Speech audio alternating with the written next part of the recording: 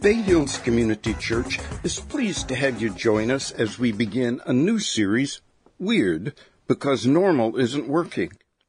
In this series, we'll be looking at how we're called to be a peculiar people.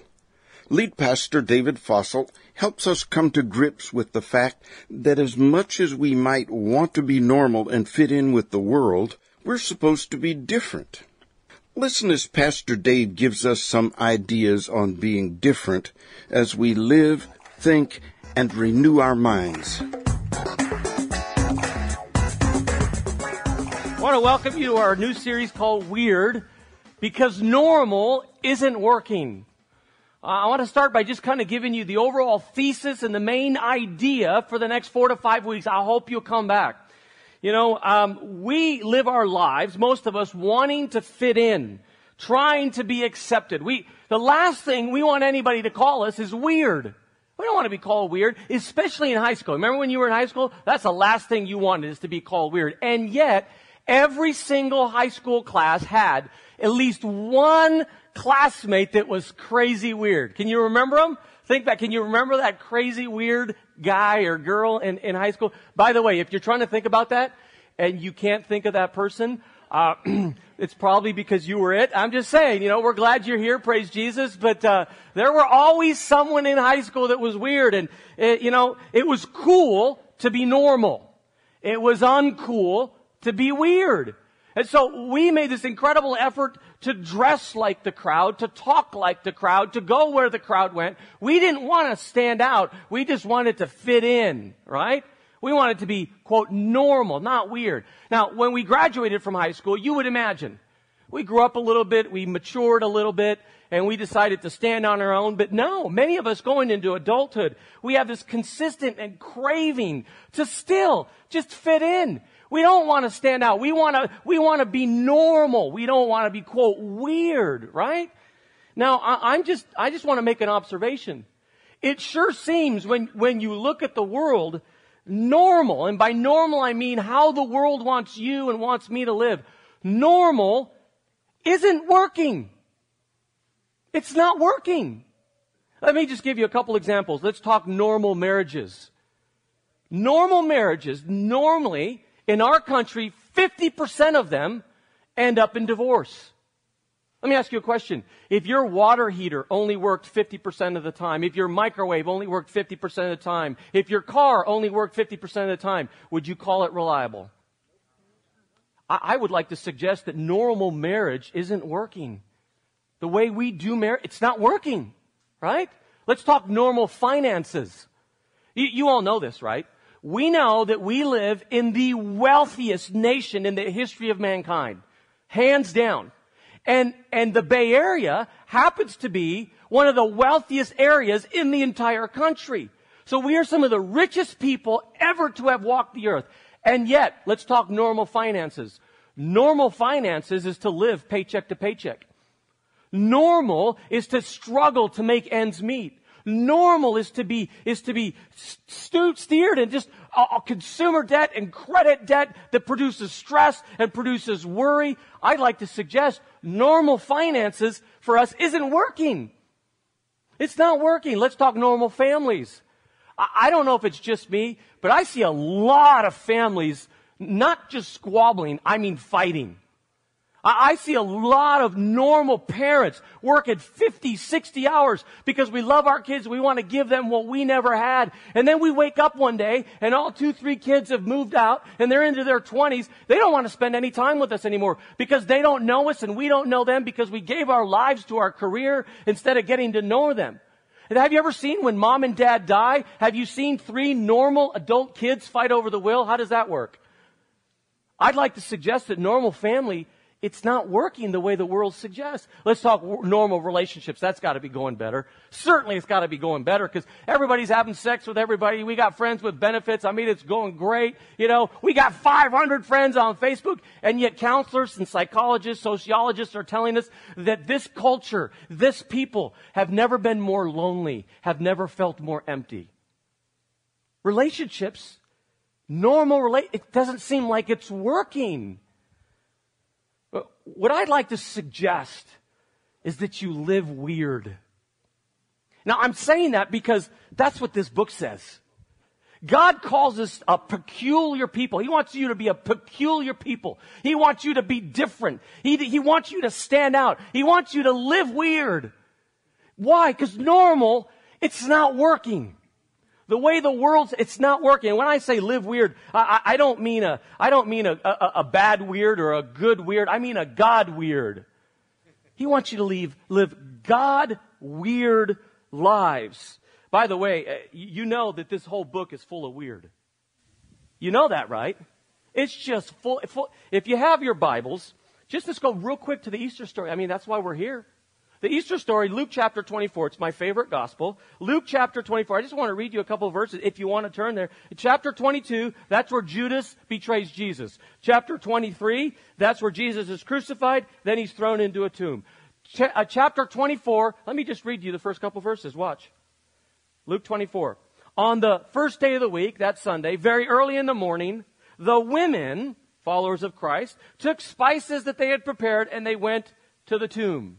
Let's just stop real quick right. Oh, let's put that back in. Let's wait. They went to the tomb, and what they did is the first thing they saw is they were upset. They were upset. You know, want to know why they were upset? Because the tomb that they had placed their master, their rabbi, the one that they followed for 3 years, had been vandalized, essentially. That's what they thought. They didn't go to the empty tomb and go, yay, he's back. They went to the empty tomb thinking it had been vandalized. How would you feel if you went to the cemetery to put flowers down at the tombstone of a loved one and you found that it had been vandalized? How would you feel? It starts with them being angry. They had showed up to try and make we show up to cemeteries and put flowers to make it look nice. They show up with spices to make it smell nice. It's just two different cultures. But they start out angry. Someone vandalized his tomb. And then immediately it transitions into pee in my pants fear. Because two angels show up. Two angels show up to the woman and they're like, ladies, time out. Why are you looking for the living, Jesus, among the dead in the cemetery? He told you he was coming back, and he did. When you read the Gospels, he's telling the disciples, he's telling all his followers, by the way, I'm going to die, and then I'm going to come back from the dead. And I can only imagine Jesus in the tomb. Day number 1, he puts a marking up on the wall, you know. Day number 2, he puts a marking up on the wall. I got one more day. When I come out, they're all going to be there. They're going to cheer for me. Day number 3, he comes out. He's like, where is they? No one's there. Following day, the women are there. The angels go, he's risen. So they go from anger, someone vandalized the tomb, to fear, angels appear, to excitement. He's alive.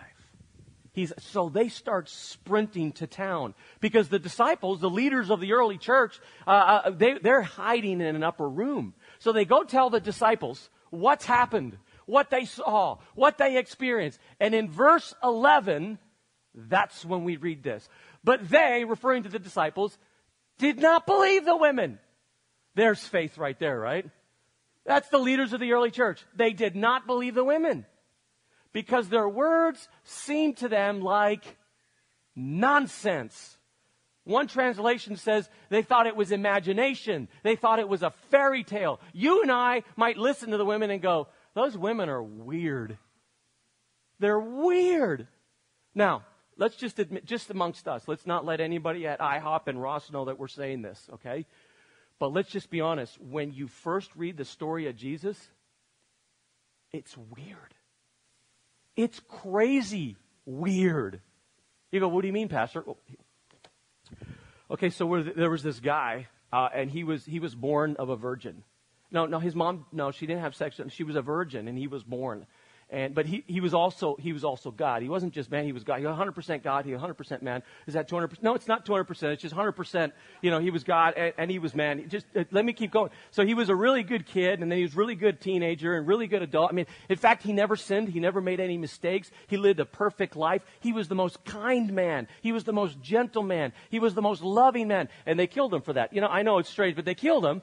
And then they threw him in a tomb. But after 3 days, he rose from the dead. And he hung out with his homies for like 40 days. After 40 days, he floated up into heaven. Just floated up into heaven. But someday he's coming back riding on a white horse to get us. Now, if someone says that to you, you got to say, yeah, that's pretty much what we believe. I mean, we think the white horse is symbolic, but pretty much we think, yeah, that's what we believe. That's weird. That sounds like nonsense. There's one point in time where Jesus is teaching a lesson. And he's talking about what normal people do, what the crowd does, what most of the world does. And then he compares it to what a small group of people do, how they live weird, how they live according to God's way. And he says this. I want to show it to you. He gives two options about life. And in Matthew chapter 7, Jesus says, enter through the narrow gate. Wide is the gate, broad is the road that leads to destruction. And many are entering through it. But small is the gate. Narrow is the road that leads to life, and only a few find it. He's talking about normal and weird. He's talking about two options. I want to color code it for you and trying to help break it down so you understand what Jesus is saying. Look what I'm saying. There's two options. Option number one in red, option number two in blue. Option number one, there's a big highway where most of the world is traveling through. It's the normal way to live life. But you need to know something. Eventually, the normal way to live life, the way that most of the world and most of the society is going, it's going to lead to destruction, to spiritual destruction. I need you to know that, says Jesus. But you have another option. Option number two, it's a much smaller road with a much smaller gate because not a lot of people are traveling this road. Most people are considered to be weird if they're on this road and not on the super highway. But I need you to know if you live weird, if you live different than the world, that way, says Jesus, my way, that leads to spiritual life. So, concludes Jesus, enter through the narrow gate. Travel the narrow road. Live not normal like the world. Live weird. And that's what I want to challenge you to do for 4 to 5 weeks. I want to try and convince you that what this book says, as weird as it may be, weird is better. God's weird is better than the world's normal. That's what I want to talk to you about. Now, to lay the foundation, I want to talk, if you have your study guide, there's 3 things I want to talk to you about today. About getting us going, and then I'm going to talk about different things. Here's the first thing if you want to jot it down. Weird people, they live differently. Weird people live differently. The Apostle Peter says in 1 Peter 1, as obedient children, do not conform to the evil desires. In other words, don't be normal. Do not conform to the evil desires, but just as He, God, who called you is holy, so you be holy. Notice, in all you do, what percentage is all? That's 100%, not 90%, not 50, 100%. I want you to be holy, for it is written, be holy, because I, says God, am holy. Now I got to tell you, as a pastor, that word is uncomfortable to me. It's intimidating, even to me.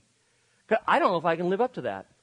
Holy, the word holy is used, I think monk, I think priest, I think Mother Teresa. I think Billy Graham. I don't think me. I'm not sure I think you either. I don't think holy. So I feel like I'm given this standard to live that I can't live up to. I'm bound to fail until you dig in to the Greek word holy and discover what it means in its original language. The Greek word holy is hagios.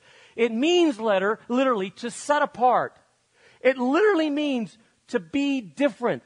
It literally means be weird. It means strive towards holiness. I could do that. I could strive towards holiness. I can be different. I'm okay if the world calls me weird. If I'm living differently, I can live that way. I can live up to that, and so can you. Weird people, they live differently. They do different things. Now, why? What's the benefit? By the way, in terms of purity, isn't it true that we live in a society, we're really into purity when it comes to our food? Would you agree?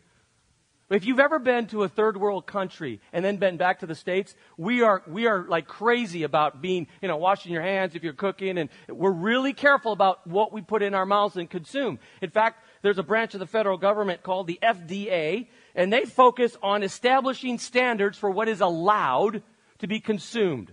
I want to give you some of their standards, and it may surprise you. You guys ready?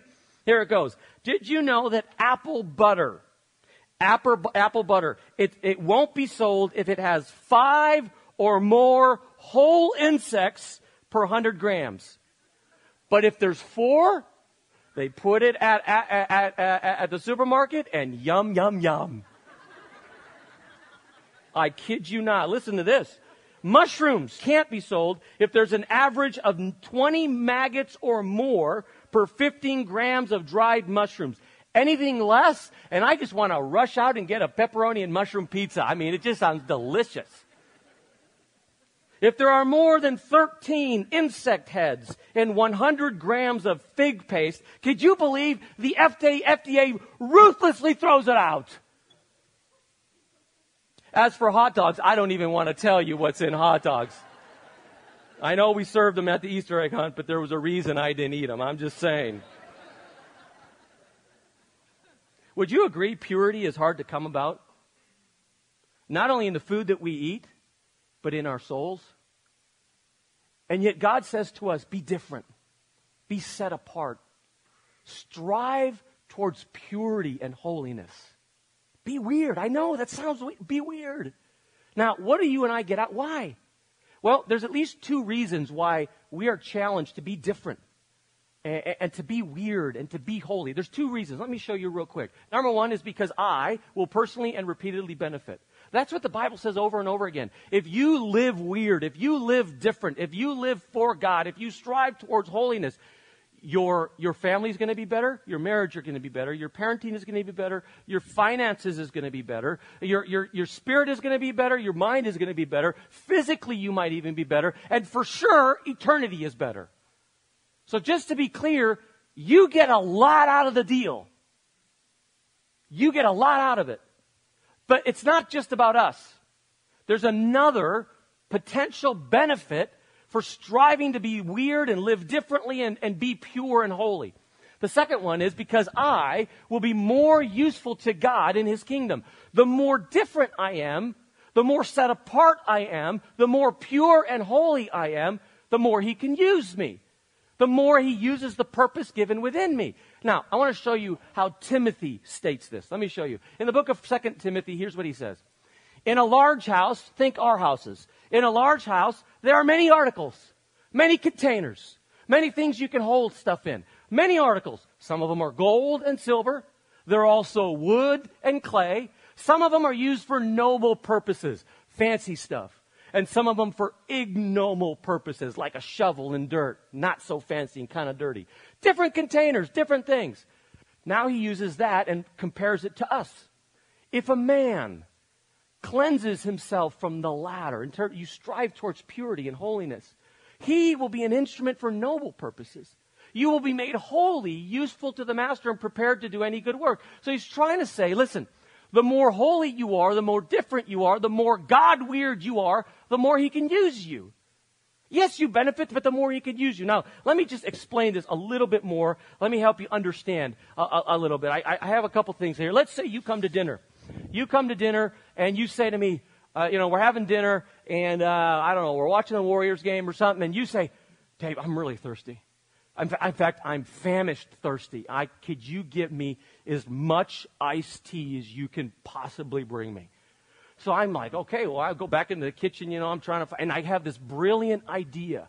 I have a container that will fill the most possible iced tea as possible. And so I go back and I come back in a little bit and I say, Grandma, when she had surgery, she was with us for a month, and for the first 2 weeks she couldn't get out of bed, and so we had, I know it was a little awkward, but we had to help Grandma out, and so this is the biggest container I could find. We washed it real good, and but here you go, some iced tea, a bedpan.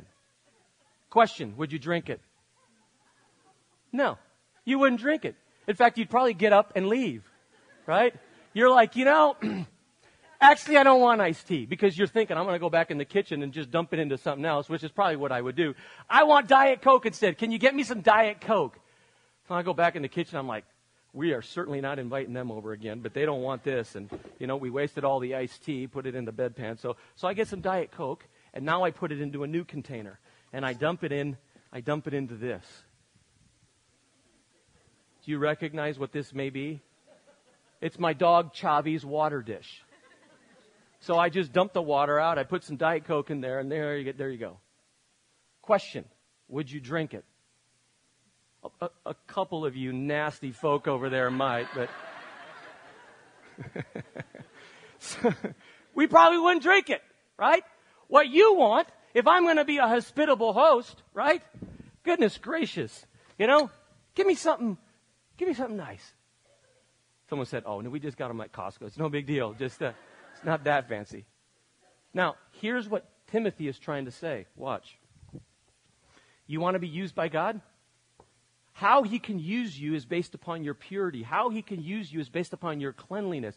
And you love God, and he loves you. But you need to understand, because you have not cleansed yourself, because you're kind of just living normal instead of living weird, living different, living pure, striving towards holiness, you don't realize it. But the reason he's not making a difference in your life is because of the sin in your life. You're more like this.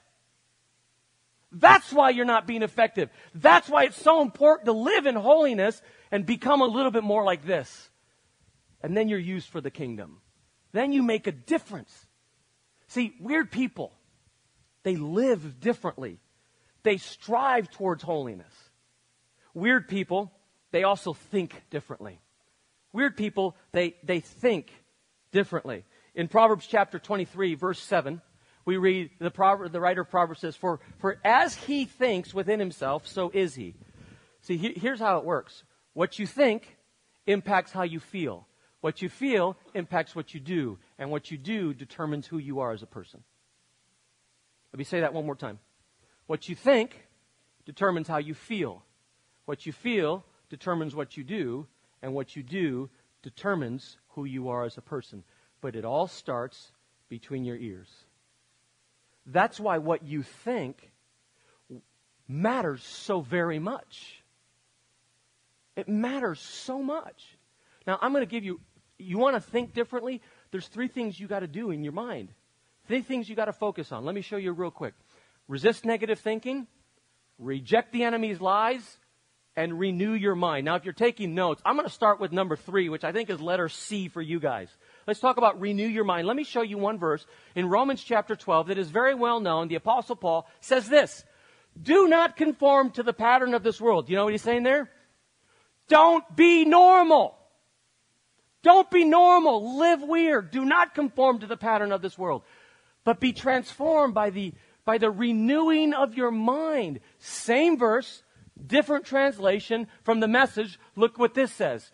Don't become so well adjusted to culture that you fit in without even thinking about it. Have you ever done that? You wake up and you say, how did I get here? And then you realize maybe it's because of what I've thought. What I've thought about money and what I've thought about sex and what I've thought about career and what I've thought about people. What we think affects how we feel, affects what we do. And he says, don't just accept what normal is in the world. Without even thinking about it, you need to renew your mind. How do you do that? He explains it. Instead, fix your attention on God and you'll be changed from the inside out. So the solution, how do you renew your mind? You fix your attention on God. It's not fancy. It all comes down to this book. That's what it comes down to. So to renew your mind means to read this book. To renew your mind means to study this book. It means to come to church and hear a sermon about the book. It means to be part of a small group Bible study and talk to 10 other people about the book. It means to meditate on it, to think about it. It means to memorize it. Now, it takes a little bit of effort, but it's not rocket science. It is not rocket science. It's very simple. You want to renew your mind? It all comes down to what are you doing with this sucker right here? You got to renew your mind, okay? Number 2, you got to reject the enemy's lies. You got to reject the lies. John chapter 4. When Satan lies, he speaks his native language. For he is a liar and the father of lies. His native language, he says. Now here's what's interesting. Some of you, your native language is Spanish. Your native language is Spanish. By the way, Feliz Pascua, if your native language is Spanish. For all of you who are white, that means Happy Easter. I'm just trying to keep you involved, okay? Some of you, your native language is Chinese. I met a whole family a couple weeks ago. Their native language is Chinese. I met one dude last week. His native language was French. There's a whole bunch of you. Your native language is Filipino. I hear you over in the donut area. I mean, it gets scared to be scared. I am sorry, but it's true. It's weird to me, you know. Some lady first service said, I'm not bringing you any more lumpia because you said that. Please grow up. Let's get back to God's word here. Satan's native language is lying. See, I don't have to think about when I speak my native language. Neither do you. He doesn't either. It just comes natural. Because he knows if I can control your mind, I control your feelings, I control your actions, I've got you. His whole strategy is to lie to you. Let me give you a couple lies. You want to hear a lie about yourself that he loves for us to believe? You are the way you are. You cannot change. That's a lie. It's a lie. It's not true. You can change. Let me tell you a lie he tells us about God. The more you do for God, the more he'll love you. That's a lie. That doesn't mean you don't try and obey him, but he already loves you more than you can imagine. His love for you doesn't change based upon what you do or don't do. Let me tell you a lie about life that he loves for us to believe. If you can just get a little bit more money, then you'll be happy. Lie. If you just get married, you see, you're single and that's the problem. If you can just get married, then you'll be happy. Lie. If you just have a kid, if you guys have a kid, then you'll be happy. Lie. Trust me. Ask any parent. What they're thinking is when they move out, then I'll be happy.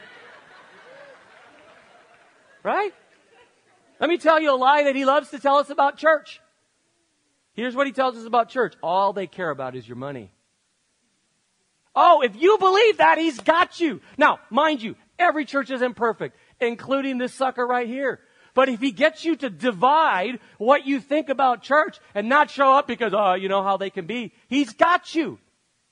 Let me tell you another lie about your faith as it intersects with church.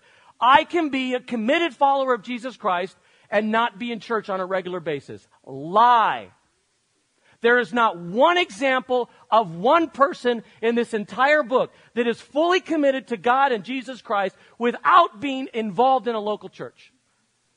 You see, he wants you to get these, because the minute he has you thinking a lie, you start behaving and feeling differently. That's his entire strategy. So, reject his lies. Paul says in Corinthians chapter 10, take captive every thought and make it obedient to Christ. That phrase, take captive, is literally a law enforcement term. It literally means what a police officer does when they arrest someone. They put them in handcuffs, they throw them in jail. And what Paul says is you and I got to do the same thing in our minds. When thoughts start floating around in your mind, you literally have to take it captive. You have to put it in handcuffs. You have to investigate, try and figure out, does it match up with what this book says? If it doesn't, you take that thought, you throw it in jail, and you don't let it influence you anymore. Take it captive. Reject the enemy's lies. And then the first one, you got to resist negative thinking. You've got to resist negative thinking. Ephesians chapter 4, with regard to your former way of life. Put off your old self. Don't be normal. Be weird. How do you do that? Be made new in the attitudes of your mind. You have to resist negative thinking. I'm not suggesting you be the happy-go-lucky kind of person that pretends that there's never any problems. That's not what he's saying. He's saying generally you have to have a positive disposition about life. Right? You have to have a positive disposition. His name was Dante Altullo, a guy from Chicago. He's working in his garage. He's building some shelves or something. He's got his hammer, his nail gun out, and he's hammering away. And all of a sudden, something slips, and he shoots, and one glazes his head. Get blood all over the place. A buddy comes over. He dabs it up, cleans it up, dresses the wound. He keeps building the shelves.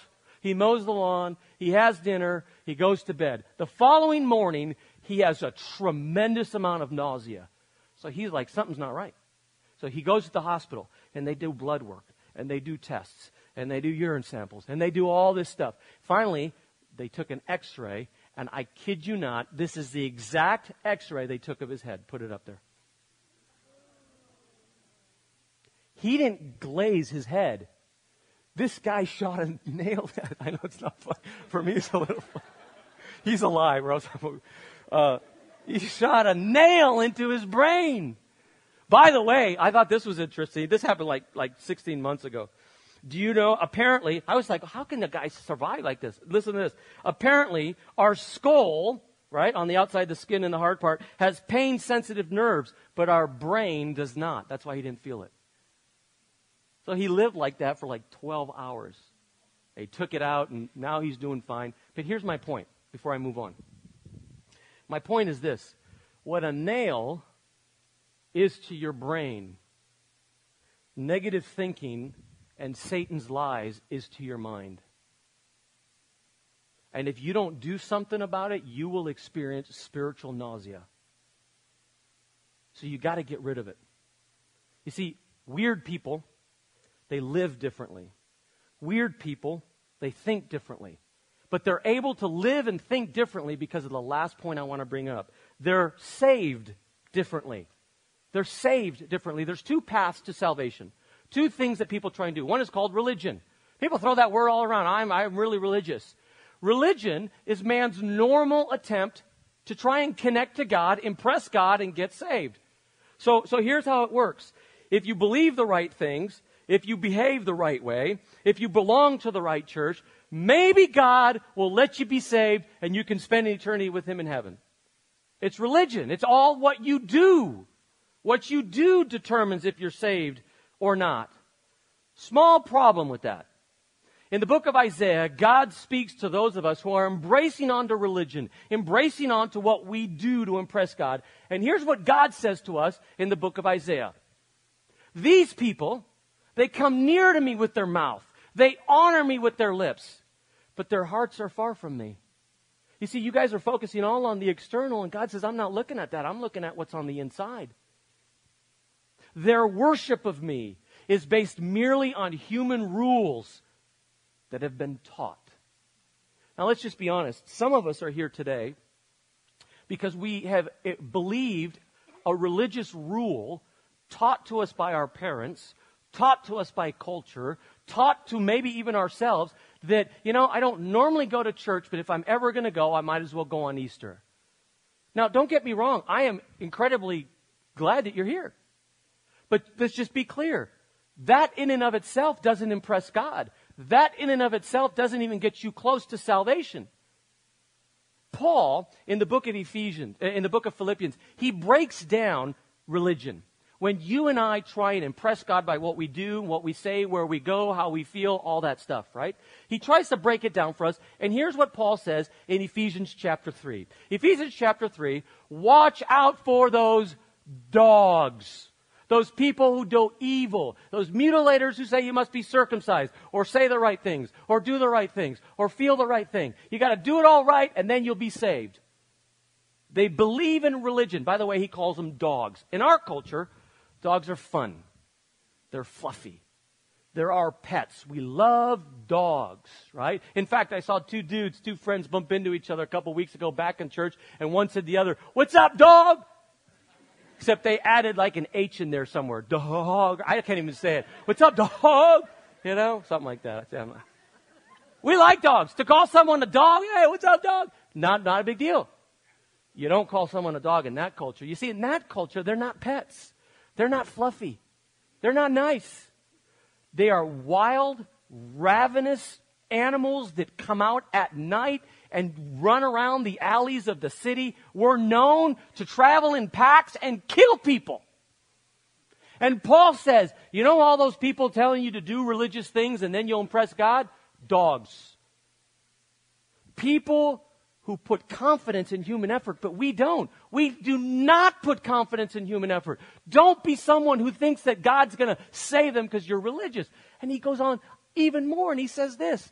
He says, if others have reason for confidence in their own efforts, I have more. He says, okay, you want to go at this? You want to give me your resume? I'll give you my resume. You think you're religious? What about me? And he gives this whole list. I didn't put it up there. This whole long list of how great he is, Paul says. I'm a pure-blooded pure-blooded citizen of Israel. As for righteousness, I obeyed the law without fault. And he goes on and on and on. You think you're religious? Look what I've done. And then he says this. I thought these things were valuable. I thought they gained me salvation. But now I consider them worthless because of what Christ has done. For Christ's sake, I have discarded everything else, counting it all as garbage. Now, if you have a study Bible, real quickly, if you take the little notation next to the word garbage in your Bible and you go to the bottom, you'll very quickly realize that the English translators were scared when they translated this Greek word, because it does not mean garbage. The Greek word right there that I've highlighted, scupula, does not mean garbage. It literally means human waste. It means dung. It means poop. But it's even more crass. It's what my racquetball buddies say after they miss a shot. That's what he's saying right there. You know what he's saying? Religion, doing all the right things, saying all the right things, going to all the right places, hanging out with the right crowd. It's all a bunch of crap. It's a bunch of crap. It will not gain you salvation. You see, strategy number one is religion. But there's another strategy. Let me show you this verse. You got religion, man's normal attempt to connect to God, but there's an option. Option number two is Christ. God's weird way to connect to man. And why I say weird, why do you think you deserve a chance to connect with Him? Why? The angels never got a second chance. Why do we deserve a second chance? It's incredibly weird to think that the Creator of the universe would willingly give up His Son for you and for me. That's weird. That's weird. I want to wrap it up with this. Band's going to start to come up here pretty soon, but Ephesians chapter 2, I'm going to just wrap it up with these verses, make sure you understand them. For it is by grace that you have been saved through faith. It is not of yourselves, it is a gift of God. Not by works so that no one can boast, for we are God's handiwork, created in Christ Jesus to do good works, which God prepared in advance for us to do. Now, this is option number two. If religion doesn't work, if Christ is the only way, what do? Let me highlight just a couple key words, make sure you get it, okay? A couple things that I want to make sure you understand. The first word, grace. Grace means it's undeserved. You cannot do anything to get it. I'm glad you're here today. God's glad you're here today. But today doesn't gain you access to heaven. Even if you come Sunday after Sunday, that doesn't work. The only way you get salvation is through this thing called grace. Let me explain it this way. You leave here today, you get hit by a bus. By this afternoon, you're standing at the gates of heaven. Peter's there, he's got a clipboard. He asks your name, and he says, you know what? One small problem.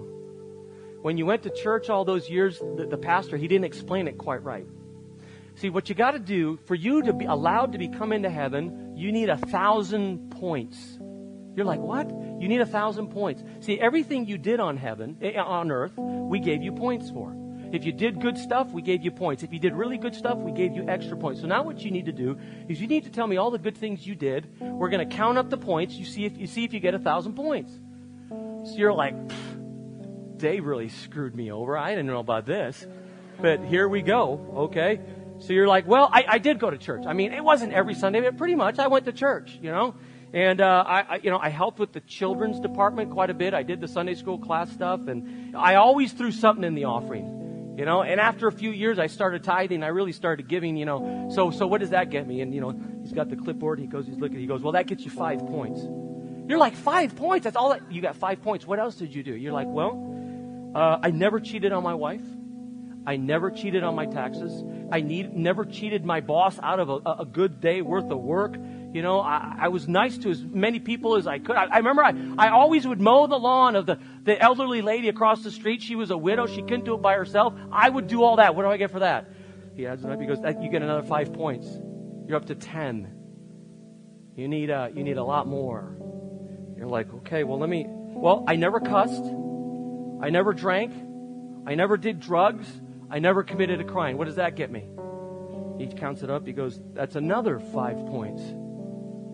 You got a long way to go. What else good did you do? You said, well, I was a good dad. I was a really good dad. You know, I coached my son's little league team, and I wasn't that good, but I did it for him. Every night I would help him with homework. You know, he was into football, so once a year I'd take him to a Niner game.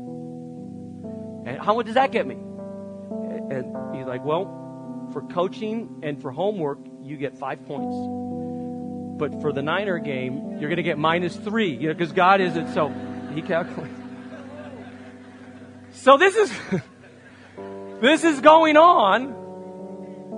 And you're like, now you're getting worried. Now it's not funny anymore. Now you're starting to perspire because you realize you're at 18. You got to get to 1,000. You're trying to think of something else, and under your breath, you say this. At this rate, it's going to take the grace of God to get in. And the angel's like, what did you say? I didn't say anything. What do you mean? What you said? You just said something. What did you say? Well, I said, at this rate, it's going to take the grace of God to get in. And the angel says, 5,000 points. You're in. You see, I don't care how nice you are. I don't care how good you are. I don't care how wonderful of a person you are. You live a perfect life. You're going to get up into the 20s or 30s. You need 1,000 points. The only way you get it is by grace. It's not deserved. It's not because of what you did. It's all because of what Jesus did. And that's why he says, you get it by grace. Your job is, all you got to do is have faith. Now, we throw that word around. Baseball season starts today, so I'm a Cubbies fan, so I have faith that this is our year. But see, when I say that, you chuckle at me. Because the word faith has become something like imagination, fairy tale, something, right? That's not what it was meant in the Bible. He says, I want you to have faith, which means you need to start following him. You got to make an effort. I want you to trust him. You trust the chair you're sitting in right now because you sat in it. You're leaning on it. I want you to believe in Jesus. I want you to believe. You know, all that weird stuff? I want you to believe that. It's true. All you got to do is have faith. That's all you got to do. It comes through grace. It's by grace. It's through faith. And then at the end he says, you know, we're God's handiwork. We're created in Christ Jesus to do good works. Don't get me wrong. I'm not saying that what you do doesn't matter. I'm saying it doesn't get you salvation. You see what I wrote there? My actions do not earn salvation, but they do prove my salvation. You know, sometimes as a pastor, I'll hear someone say, yeah, I'm a Christian. But in the back of my mind, I wonder and I doubt sometimes. You know why? I just watch. I just watch how they live their lives and what they do. It's not for me to judge, not for me to decide. I don't know. Only you and God knows. But you see, what you do does prove one way or another who you really are. I want to challenge you to live weird. Be weird, because weird is better. God's weird is always better than the world's normal. I want to challenge you. Live weird. Live differently. Now, for you to live differently, you've got to think differently. But to think differently, you absolutely need to be saved differently. Religion doesn't work. Only Jesus works. Let's close in prayer. Heavenly Father, we want to thank you for this Easter Sunday and how you've spoken to us and how you've taught us. Heavenly Father, we want to be God weird today. As heads are bowed and eyes are closed, if you're here today and maybe you acknowledge, I'm not living differently, I'm not thinking differently, and I need to start doing that. I want you to just take a moment right now, just you and God.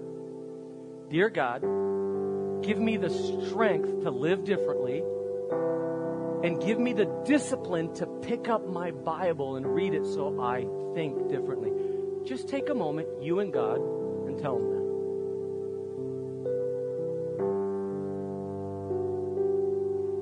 As heads are bowed and eyes are closed, a little 13-year-old boy accepts Christ at youth group one Wednesday. And his friends say, why? Did you see a vision of God? Nope. Did God come down and speak to you? Nope. Then why did you accept Him? And the 13-year-old says, it's like when you go catch a fish. You can't see the fish and you can't hear the fish, but you do feel the fish tugging on your line. If you're here today and you feel God's tugging on your heart, you realize that you're not living or thinking differently because you've been leaning on religion instead of on Jesus Christ. If by grace and through faith you have not accepted the gift of salvation, you want to do it today, I want to encourage you to pray a simple prayer. Dear Heavenly Father, I got it. I want to be weird. I want to be God weird. I want to live differently and think differently. Because weird, the God way works. And I know, I get it. To do that, I just need to say yes to Jesus. So as best as I know how, that's what I'm doing today. I have faith in Jesus. I want to follow Him as best as I know how. I want to learn about Him. I believe in Jesus. I believe He lived a perfect life and died a perfect death so that I could have forgiveness of sins. So I trust you for that, God. I trust you. As heads are bowed and eyes are closed, 12 people in the first service. If you accepted Christ as your Savior right now, could you just, for my sake, to encourage me, raise your hand up so I can see it. Raise your hand up so God can see it. Raise it up real quick right now. I see those hands. Raise it up real quick so we can see them. Raise those hands up. Put it up high. Hold it for 2 seconds. Hold it. Heavenly Father, for the 10 or 12 people first service, the 10 or 12 people this service that said yes to Jesus, they want to say they want to live weird, Father, we thank you for them. Many of us have made that decision before, but now we're reminded it's not just about a decision. It's about a lifestyle. It's about our thought life. Father, help us be weird. Father, we're so incredibly grateful that you decided to do what was most unusual, most different, most weird. You gave up what was most precious to you so that we could have a relationship with you. Father, we celebrate that today. We celebrate the choice you made to give us a second chance and to give us the opportunity through Jesus Christ to be different. We love you and we pray this all in Jesus' name. Let's give the Lord a big hand. Thank Him for being who He is.